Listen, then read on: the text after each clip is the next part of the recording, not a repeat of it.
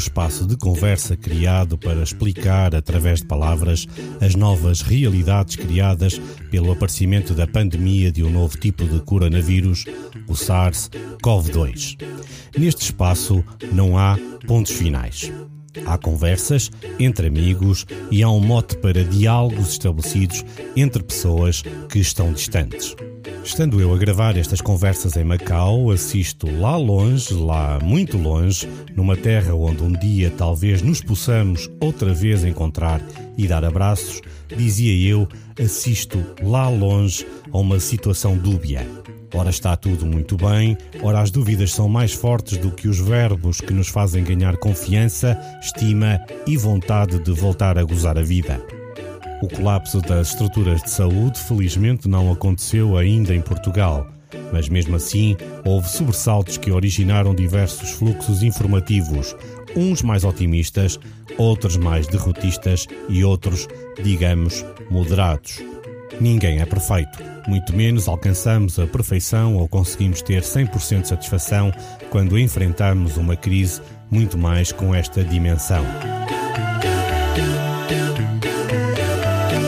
Durante a gestão de uma crise, as equipas de comunicação incluem nas suas tarefas avaliações dos impactos negativos. Estas avaliações são constantes, exigem tempo, análise, ponderação e também flexibilidade para ouvir quem é muito crítico com o sistema. Ouvir e estudar os argumentos de quem insiste em chamar a atenção para os problemas. A conversa de hoje do Entender é com uma das pessoas que mais críticas tem feito à gestão de saúde pública em Portugal durante a pandemia.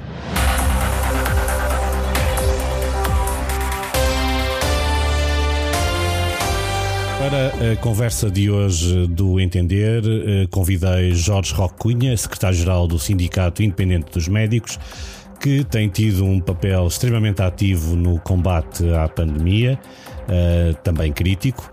Mas antes de irmos lá, doutor, queria começar por uma questão mais pessoal. O que é que o vírus lhe mudou na vida? Não, mudou totalmente o meu dia-a-dia. Enfim, em termos de trabalho, sendo sindicalista, também temos o princípio no Sindicato dos Médicos de continuarmos a exercer. Eu tenho dispensa sindical à quarta-feira e 2 tardes por semana. O resto do dia manter a atividade assistencial, achamos que é essencial que isso ocorra, não sermos profissional do sindicalismo, mas a partir do que aconteceu foi que passámos a todos os dias a necessitar de força de trabalho, pessoas mais experientes. Estou neste momento com 60 anos, sou assistente graduado, e naturalmente que ajudar os meus colegas. E mudou não só a perspectiva em termos de trabalho, a forma de intervenção pública, onde, desde logo, com a vontade que o Governo teve, desde o início, pôr as agências de comunicação, e eu já o disse publicamente, ninguém me processou, a gerirem esta matéria da pandemia, em vez de serem técnicos de saúde, sempre com preocupações de dourar a pílula, de ter ganhos eleitorais exclusivamente em relação a esta matéria, que aliás culmina com o Dr. António Costa decretando o fim da pandemia ainda há cerca de 3 dias, ainda hoje, infelizmente, mais de 350 positivos em Lisboa e Val do Tejo e cerca de 400 e tal no próprio país. Uma atitude de muita exigência, inicialmente com a questão da proteção. O Ministério da Saúde esteve muito desatento e quando decide avançar para as aquisições, já naturalmente era um momento onde a nível mundial a escassez se mantinha. E eu também tenho dado um exemplo, e aproveitando e agradecendo para agradecer o convite, de desde logo ter seguido com bastante atenção a forma como as autoridades de saúde em Macau encararam o problema, desde logo com informação, as instituições têm um site onde sabem quais são as normas. Os restaurantes vão a um site onde não têm as normas. Os profissionais têm um site onde não estavam. Desde logo regras objetivas, claras, e que não houvesse preocupação de controle político. E, portanto, desde logo, mudança nesta atitude, que é uma atitude um pouco simpática, de dizer as verdades, porque, como eu costumo dizer, não tenho qualquer prazer em ser profeta da desgraça. Eu sei que no sindicalismo e na política muitas vezes ter razão antes do tempo é pior do que não ter razão, mas a verdade é que uma atitude de laxismo, particularmente a Autoridade de Saúde de Lisboa e Val do Tejo, obrigou a ter uma atitude muito, muito ativa de exigência, da questão da proteção, depois a questão dos testes, e agora na atitude que temos de ter muito, muito atenta, não baixar a guarda, porque todos os dias temos sinais, não só da população, mas como profissionais, que as infecções continuam. Portanto, mudou-me a vida totalmente. Como sindicalista, como médico de saúde pública, com acompanhar os seus doentes, onde é que fica o tempo para a família? A família vai tendo algum tempo. Não, as questões pessoais neste momento ficaram regadas para segundo plano, mas apesar de tudo com a certeza que muitos colegas meus, eu sei que tiveram situações muitíssimo piores, onde tiveram dadas as circunstâncias de estarem aos cuidados intensivos, de estarem logo na primeira linha do combate, de estarem 2, 3, 4 meses sem ver os filhos, e eu, apesar de tudo, consegui gerir as coisas e felizmente as coisas estão tudo a correr bem. E consegue ter um tempo também para si, pelo menos para descansar? Sim, para descansar tem-se arranjar. É mais difícil retirar as preocupações, porque cada um dos 21 dos meus doentes que é positivo não é um número, é uma pessoa que tem um problema, que precisa de levar comida para casa dos seus filhos, precisa de se alimentar, precisa ter a certeza de, não saindo, como é que os alimentos chegam à sua casa, os medicamentos. Portanto, não é fácil, mas pronto, temos. É por isso que aqui estamos. Vamos por fases. Enquanto que, por exemplo, aqui em Macau e a Ásia já estava preparada e já tinha atravessado pelo menos uma outra pandemia que teve a ver com a SARS, nos inícios do ano, Portugal sempre viveu um pouco à margem destes problemas. E agora, com esta onda do SARS-CoV-2, parece que levou de arrastão todo o mundo. Acha que os países ignoraram os avisos que foram dados, quer pela China, quer pela Organização Mundial de Saúde, do género de isso é um problema deles, não vai chegar aqui? Isso, eu desde logo chamei a atenção desse problema. Parece-me perfeitamente óbvio. As declarações públicas existem. Era uma pequena gripe, não ia. Enquanto que nós víamos na China, é um país totalitário e assim consegue pôr as pessoas a não saírem de casa, a fechar os restaurantes. E, portanto, houve aqui uma atitude de bastante ligeireza, no meu ponto de vista, que fez com que, em vez de se preparar, em vez de se trabalhar, em vez de criar normas, em vez de equiparem os seus profissionais, e recordo o seguinte, é que o Serviço Nacional de Saúde português, nos últimos 10 anos, tem sido sujeito a uma falta de investimento crónico. Esses dados são dados públicos, objetivos, todos os políticos assim o assumem, o Tribunal de Contas também o diz. Listas de espera de 2 anos para algumas especialidades, para consultas de 1 ano em especialidades tal como cirurgia, mesmo especialidades relativamente mais simples, com um número de profissionais médicos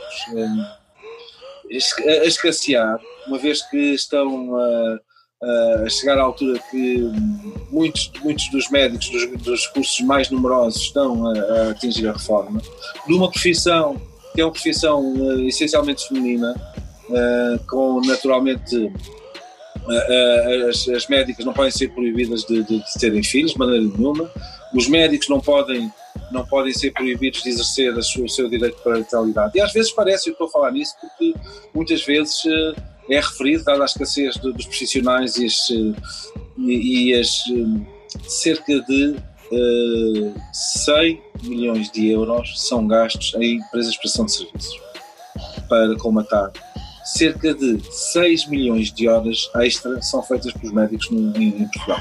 Portanto, além dos 100 milhões de euros das empresas. E, portanto, estamos aqui a falar numa situação de grande limite do Serviço Nacional de Saúde, que naturalmente obrigaria um cuidado maior. Não houve este cuidado, objetivamente. O Sindicato de Independentes Médicos fez uma proposta para, no fim disto, se fazer uma comissão independente para se poder fazer uma análise daquilo que não correu bem. Porque de facto está-se a morrer muitíssimo mais do que aquilo que é esperado, apesar de, em termos numéricos, e felizmente na zona norte e centro do país e no sul, as coisas estarem mais ou menos controladas, ao contrário de Lisboa, que continuam fora de controle. Trabalha numa unidade de saúde familiar. Que procedimentos é que quer você, quer a unidade teve que adotar para lidar com este fluxo de pessoas? Apesar de haver uma doença, há um fluxo diário de pessoas, você tem que se proteger, os auxiliares, os administrativos, os enfermeiros, vocês tiveram que adaptar as novas rotinas? Desde logo, sim, claro. Passou a haver uma triagem, onde as pessoas que têm problemas respiratórios desde logo são encaminhadas para os locais específicos onde se fazem testes e que se faz uma avaliação das pessoas suspeitas do vírus. Metade da unidade está aberta ao público, só metade. Portanto, há a doença aguda que neste momento ocupa a maior parte da atividade assistencial. As consultas programadas só para as crianças nas idades de vacinação e as grávidas.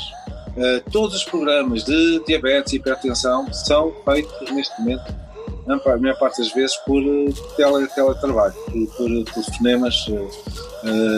Portanto, há para terem ideia, hoje tenho aqui na minha agenda cerca de 20 contactos telefónicos, além dos 21 infectados, portanto 41, 6 infectados, uma colega que entretanto também está de férias, porque os médicos têm estado de férias, e necessidade de passar receitas a 17, 18 pessoas. Portanto, como vê, eu, enfim, num dia perfeitamente normal, tenho aqui este volume de trabalho concentrado neste momento para aquilo que é a doença aguda, já que ainda se fez uma tentativa aqui há cerca de 15 dias de retomarmos alguma normalidade no sentido de podermos seguir as nossas grávidas, as nossas crianças, mas neste momento isto não é possível, porque estamos em franca expansão, particularmente aqui no Concelho de Loures, já que estou no Centro de Saúde Camarate. Notou que, apesar de alguns serviços estar abertos, as pessoas tiveram ou têm receio de ir ao centro de saúde, e mesmo estando aí no centro de saúde, refugiam-se, respeitam as ordens, não respeitam? No geral, quando recorrem ao serviço de saúde, respeitam as regras.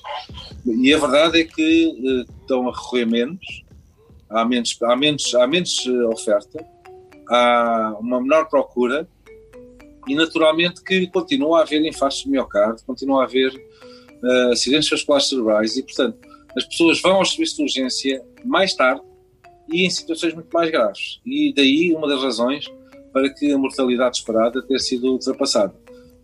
E a verdade é essa, existe aqui uma situação de grande perigosidade, porque naturalmente que os cânceres continuam a ocorrer, e por exemplo, as colonoscopias que durante 3 meses não foram feitas e que agora, quando retomadas, irão ser feitas muito mais lentamente, já que os procedimentos para os cuidados são maiores. E a verdade é que no momento em que, mesmo com todos os cuidados, a verdade é que muitas vezes ocorrem surtos graves em profissionais de saúde, que naturalmente cria grandes dificuldades, porque diminui ainda mais os poucos recursos médicos disponíveis. Enquanto profissional de saúde, enquanto médico, tem e tomou certamente algumas cautelas. Mas agora, estando a acompanhar doentes Covid, ter que ver doentes que podem entrar sem sintomas e que possam eventualmente ser contagiosos, já vi aí a viseira, mas isso só não chega. Pois, lá está. Temos de ter esse cuidado, máscaras. O Ministério da Saúde inicialmente nem sequer máscaras eram necessárias, bastariam máscaras cirúrgicas. Neste momento, todas as pessoas que recorrem aos centros de saúde e hospitais a população tem essa máscara. Nós temos, quando contactamos o público, diretamente temos uma máscara mais sofisticada, FP2, e viseiras. Esta viseira foi uma viseira desenvolvida por uma empresa portuguesa de capacetes de moto, que foi o Sindicato de Independentes Médicos, que resolveu oferecer, numa parceria, aliás, com uma colega que é cantora, que é a Maria Vasconcelos, que fez um crowdfunding e permitiu distribuir esta viseira a uma quantidade bastante alargada de profissionais de saúde. E o ponto é justamente esse. Em cada cidadão, neste momento, temos de o encarar como um potencial infectado, particularmente porque estamos numa situação onde há mais problemas e porque a maior parte das vezes, de facto, os assintomáticos contam. E o ponto aqui é essencial, tem de haver aqui a organização na identificação das pessoas que estão infectadas, mas depois a saúde pública, que aqui em Lisboa falhou clamorosamente, tem de saber onde é que andou a pessoa, onde é que é o local de trabalho dessa pessoa, saber o que é que se passa com os colegas de trabalho das pessoas infectadas, os seus familiares, os seus contactos diretos. E esse trabalho, por acaso, foi bem feito no norte e no centro do país, por exemplo, que não tenho nenhum prazer em dizer quando as coisas correm menos bem. Só que a minha obrigação em Lisboa é dizer que o rei vai totalmente desnudado, porque de facto é uma situação muitíssimo preocupante. O que eu tenho notado, e das notícias que chegam aqui a este lado, é que cada vez mais há mais profissionais de saúde infectados. Acha que houve falta de formação? Por exemplo, nós aqui, as autoridades de saúde tiveram o cuidado, também a dimensão é diferente, não é? Estamos a falar de uma cidade com 650 mil pessoas, tem um hospital público e 2 hospitais privados, conseguiu determinar um conjunto de equipas quase exclusivas para lidarem com esta questão do Covid, mas houve uma grande preocupação na formação de vestir, da proteção, de como lidar com os doentes, de como os triar, de como os afastar de possíveis segundos ou terceiros contágios. Acha que os médicos em Portugal e os enfermeiros, os profissionais de saúde, em suma, trataram com alguma leviandade a abordagem? Terá havido, com certeza, alguns médicos e outros profissionais de saúde que tenham desvalorizado a questão, mas na generalidade o que aconteceu objetivamente, isso é factual, foi que o Ministério da Saúde, a Direção-Geral de Saúde e as autoridades de saúde, nomeadas politicamente, tiveram sempre uma preocupação de desvalorizar a questão, dizer que isto não havia problemas, que não era necessário proteção. Portanto, a forma como inicialmente foram criadas condições de proteção dos profissionais é algo que vai ser um case study. Justamente, para ter uma ideia, em relação ainda aos testes, os médicos, enfermeiros e profissionais de saúde só são testados se têm contactos com positivos, com colegas positivos, que tenham positivado e que tenham sintomas. Portanto, ainda estamos nesta fase. E, portanto, naturalmente que esta ideia de alguma falta de alguma desvalorização poderá ter ocorrido numa fase muito inicial. Mas eu posso afirmar, se não fossem os médicos e os outros profissionais de saúde, o Ministério da Saúde ainda tratava com menos carinho e menos preocupação os seus profissionais. Nós, aliás, temos há um conjunto de dados objetivos para dar uma ideia. Em Portugal, as pessoas que tenham doenças crónicas, neste momento, podem ficar em casa e fazer teletrabalho, exceto os médicos, os enfermeiros, os bombeiros e os polícias. Portanto, há a discriminação negativa que até na proteção ocorre, portanto é perfeitamente objetiva. Enfim, e neste momento está-se a pensar em proteger os diabéticos e os hipertensos, o Parlamento está a discutir isso, e em relação aos profissionais de saúde, é quase como na Primeira Guerra Mundial mandar aqueles soldados para a guerra, lá para a França. Felizmente os médicos protegeram-se e a esmagadora maioria dos materiais de proteção, o vinil que nós temos aqui também, enfim, não está aqui posto no meu gabinete agora, mas quando temos contato com o público é de nossa responsabilidade. Portanto, tivemos esse cuidado, as próprias soluções antissépticas inicialmente eram de nossa responsabilidade. Portanto, houve aqui um relaxo muito grande por parte das autoridades de saúde e de quem faz as normas. Como contacta diretamente com doentes Covid, há sempre uma percentagem de probabilidade de uma infecção. Vai para casa com algum cuidado quando ou evita ter contacto direto com a família? Eu pergunto isto porque em Macau os médicos que têm um turno de 15 dias em que podem viver numa habitação que foi construída propositadamente para os profissionais de saúde que lidam com os infectados, e depois do seu turno de trabalho, no período de descanso, eles podem continuar a viver aí para evitarem o contacto com a família e para evitarem a propagação. Eu sei que isto é impossível de fazer em Portugal, mas obriga, por exemplo, a que os médicos tenham mais cuidado no contacto com a família, ou não? Aqueles onde existem alguns recursos médicos e há a possibilidade de fazer isso. Há alguns sítios onde isso é possível, fazer justamente isso. As pessoas que estão em unidades de cuidados intensivos ou em direto contacto com pessoas infectadas poderem estar de alguma maneira em teletrabalho na semana a seguir. Mas de facto, na realidade dos locais isso não é possível, e por isso o que temos a fazer é a proteção máxima. Esta farda só usá-la no serviço. Quando chegamos a casa, enfim, para além de nos higienizarmos, enfim, com frequência, tomamos o nosso banho. E inicialmente, de facto, em termos sociais era difícil, porque olhavam para nós como potenciais irradiadores de vírus, não é? Mas naturalmente que em relação aos meus pais tenho um cuidado muito maior, enfim. E na prática é dizer que não facilitar, não baixar a guarda, ter sempre um cuidado muitíssimo grande, porque a situação não está longe de estar sob controle.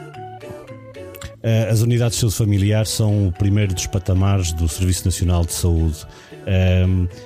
Como é que você, enquanto médico, sindicalista, pessoal da linha da frente, vê esta situação de um aumento exponencial de casos depois de um período de confinamento muito apertado, em que houve um bocadinho o abrir da válvula, e acha que a mentalidade dos portugueses foi: se não fomos infectados até agora não vamos ser, e isso é que está a fazer disparar os números?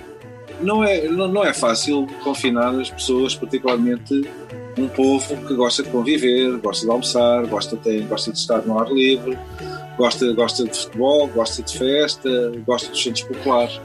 Mas o ponto aqui é que não podemos responsabilizar as pessoas, porque o primeiro sinal de descontrole e de mensagens que não são muito claras é da própria Direção-Geral de Saúde e do próprio Ministério da Saúde, porque no afã de dourar a pílula e de querer dizer que está tudo sob controle, não é? Naturalmente que as pessoas que já estão semanas confinadas têm tendência em sair e facilitar e naturalmente que cometerem erros. É claro que há erros grosseiros, não é? Há, por exemplo, duas das minhas famílias aqui foram a um funeral, uma situação dramática, são muitos irmãos, e ao contrário daquilo que eram as regras, naturalmente só foram 10 pessoas na altura acompanharem ao cemitério, mas antes houve muito contacto, e estamos aqui a falar de cerca de 40 pessoas infectadas, e portanto isso obriga a que as autoridades de saúde pública tenham um papel ainda mais interventivo e mais exigente. e lá está a minha crítica objetiva em relação à Autoridade de Saúde de Lisboa e Val do Tejo, que desde sempre desvalorizou e que achava que, por exemplo, os transportes públicos para a Zambuja, na altura que havia o surto, não tinham importância. Claro que o Dr. Durval nunca andou nos transportes públicos que vão para a Zambuja, porque são caminhonetas totalmente apinhadas, comboios que agora, enfim, já são menos apinhados, mas também totalmente apinhados, e portanto, este trabalho, houve aqui preguiça objetiva por parte da Autoridade de Saúde de Lisboa e Val do Tejo, e portanto, o sinal de preguiça da Autoridade de Saúde, mais o confinamento e as mensagens um pouco dispares das autoridades da Direção-Geral de Saúde e do próprio Governo. E naturalmente algum laxismo por parte das pessoas é aqui uma mistura explosiva. Mas eu estava aqui a pensar, como é que se convence uma pessoa que está infectada, que tem que ir para casa, que tem trabalho, que tem a família, quando não tem uma estrutura por detrás ou a vigiá-la ou a apoiá-la? Como é que isso se faz? De facto não é fácil.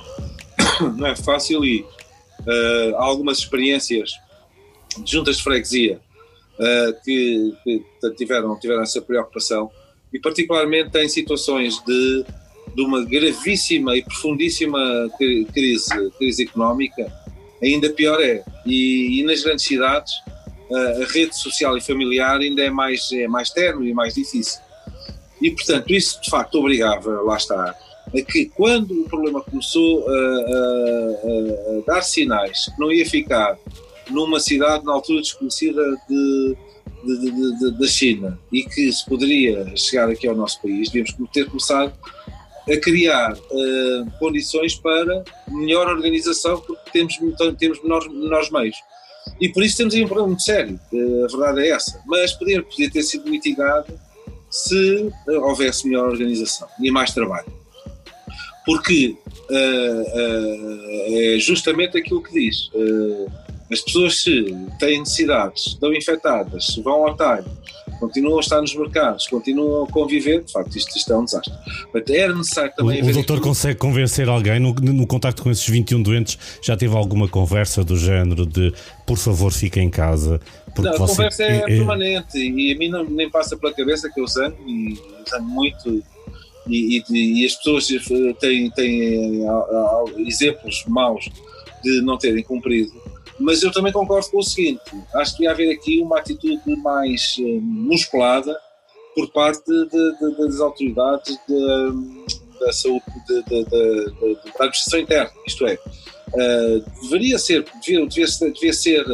de fácil acesso por parte das autoridades policiais, mesmo correndo algum risco de alguma limitação das nossas liberdades individuais, para que as pessoas pudessem ter algum receio ao incumprir as regras. Hoje, se não cumprirem praticamente nada acontece. E por isso devia haver, de facto, uma atitude repressiva um pouco mais...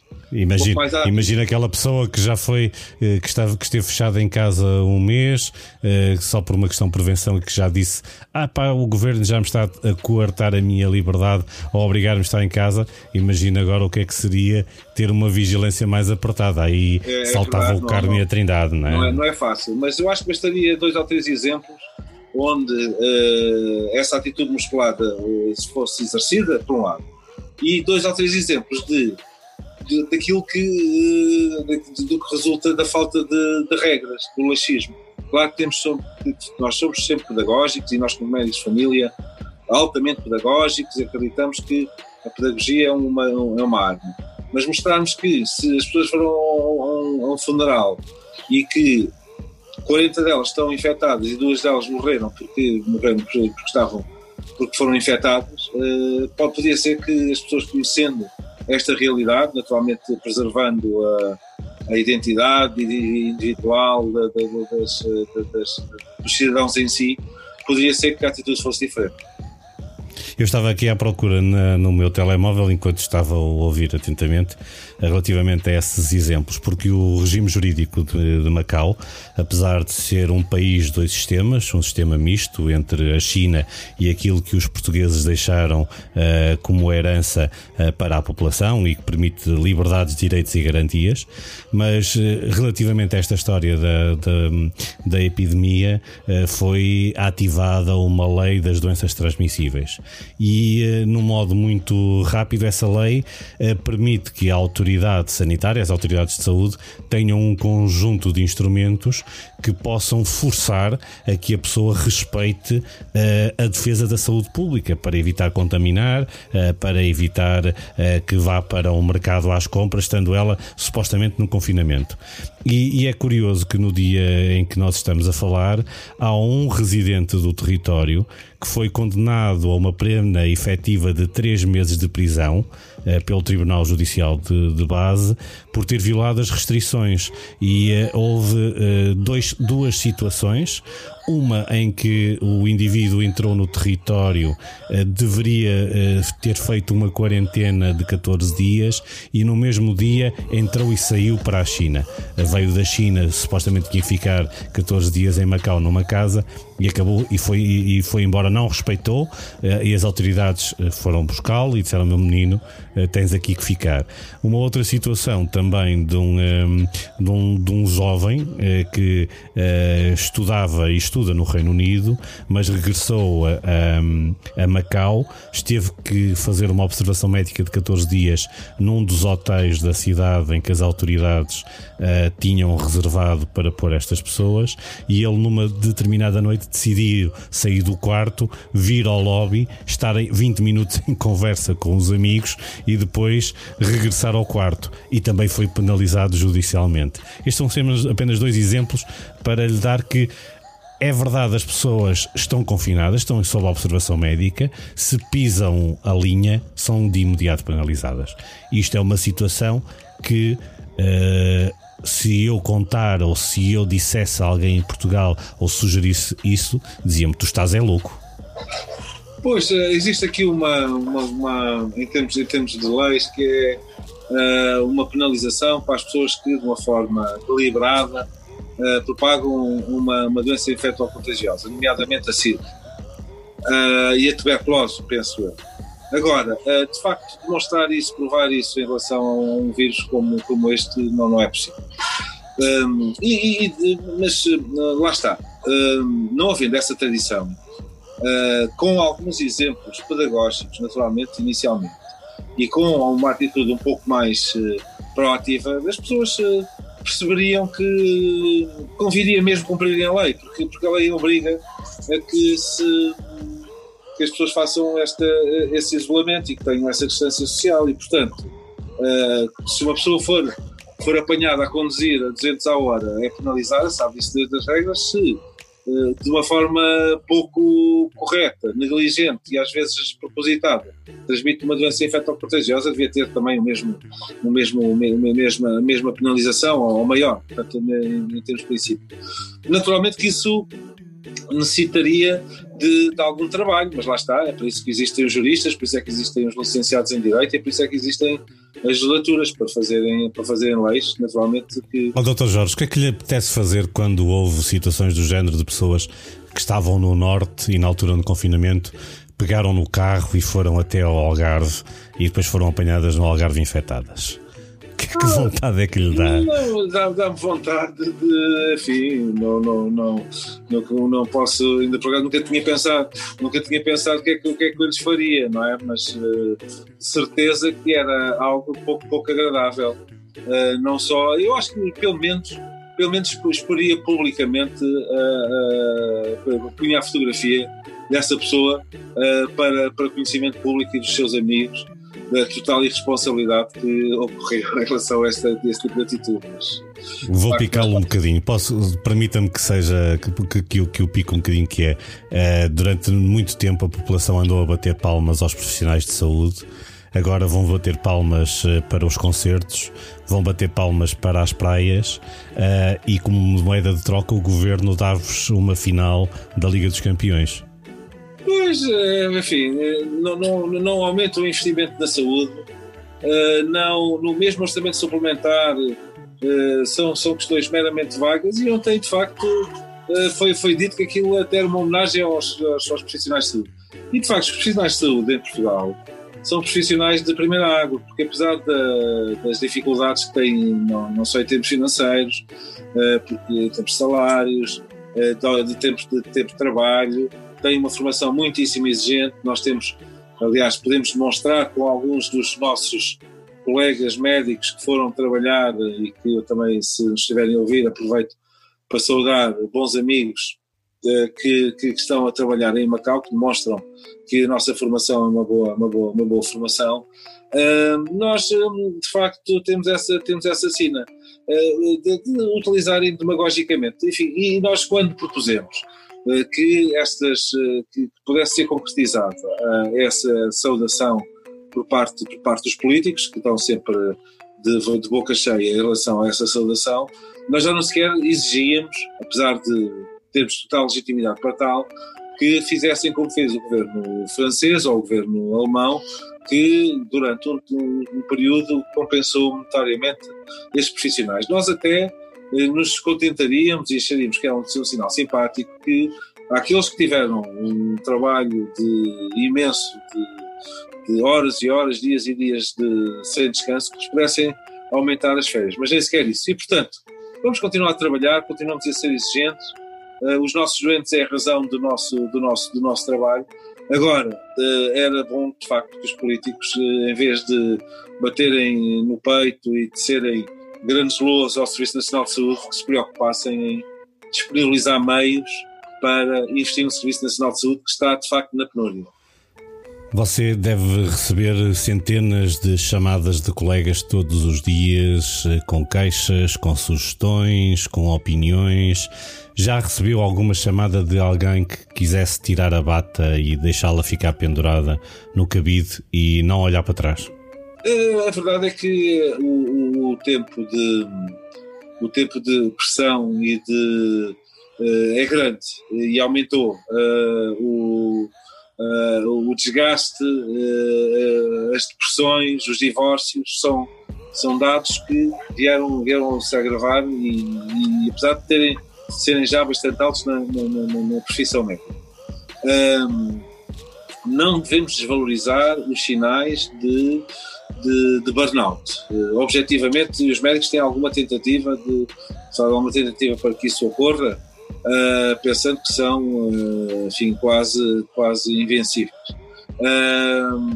Mas, no geral, as pessoas aguentam e naturalmente que necessitariam de mais trabalho, de mais descanso, necessitariam de ter uma vida um pouco mais tranquila, mais organização do próprio Serviço Nacional de Saúde, mais meios, mais investimento em equipamentos e em condições de trabalho, porque isso também facilitaria.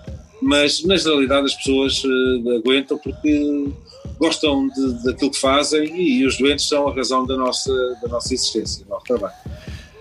Não quero prolongar muito esta conversa, queria apenas que me transmitisse aquilo que lhe vai na alma quando vê pessoas a desconfinar, pessoas na rua e está aí no seu gabinete e consecutivamente está a receber análises de casos de pessoas que dão positivo.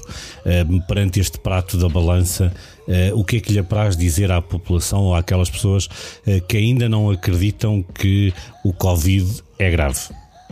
À população e aos nossos políticos, porque esses poderiam ser bastante mais exigentes na mensagem que transmitem.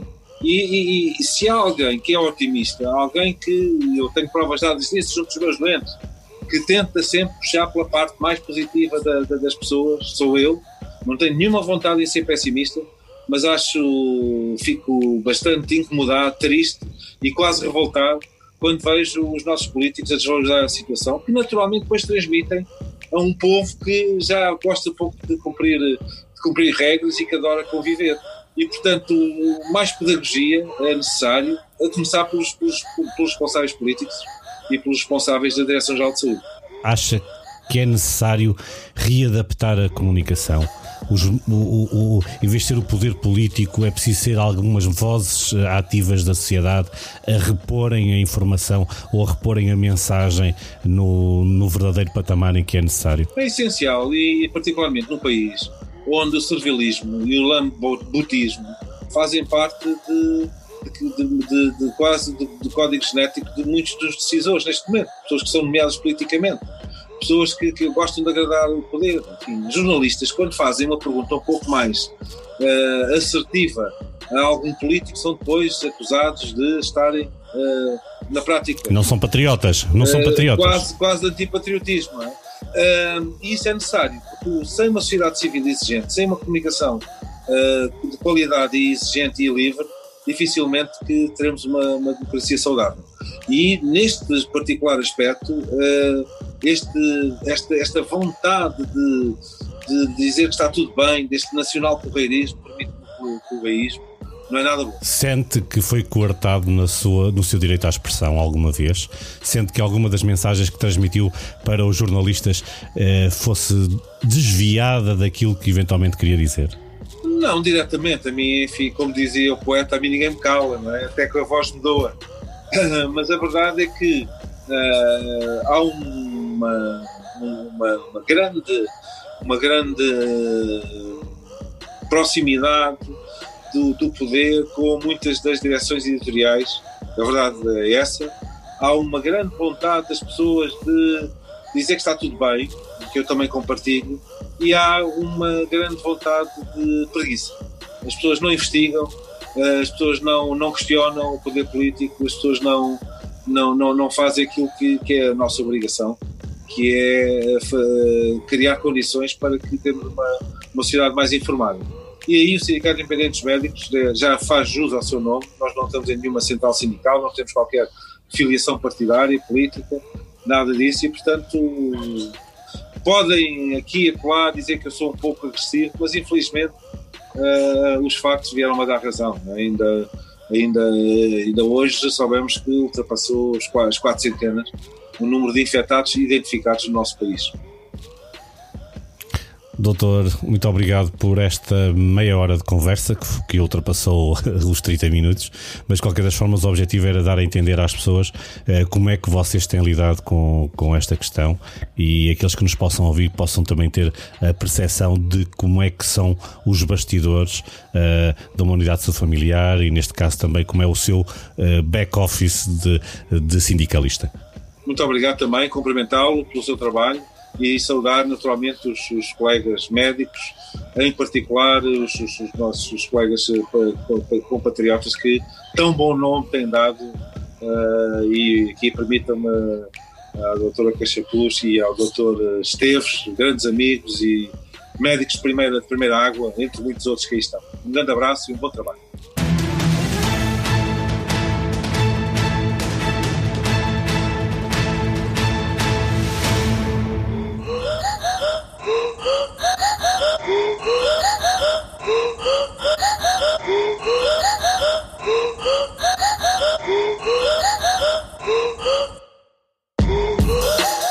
Este episódio do Entender fica por aqui. Não se esqueça que a melhor forma de prevenir a progressão da epidemia é quebrar as cadeias de contágio. Lave as mãos e proteja-se da melhor forma, a si e aos outros. Use máscara sempre que possível. Antes de me despedir e antes que mude de aplicação, subscreva o podcast ou clique naquele botão que diz seguir. Eu agradeço-lhe. Sou o Vítor Moutinho. Voltarei em breve para uma nova conversa.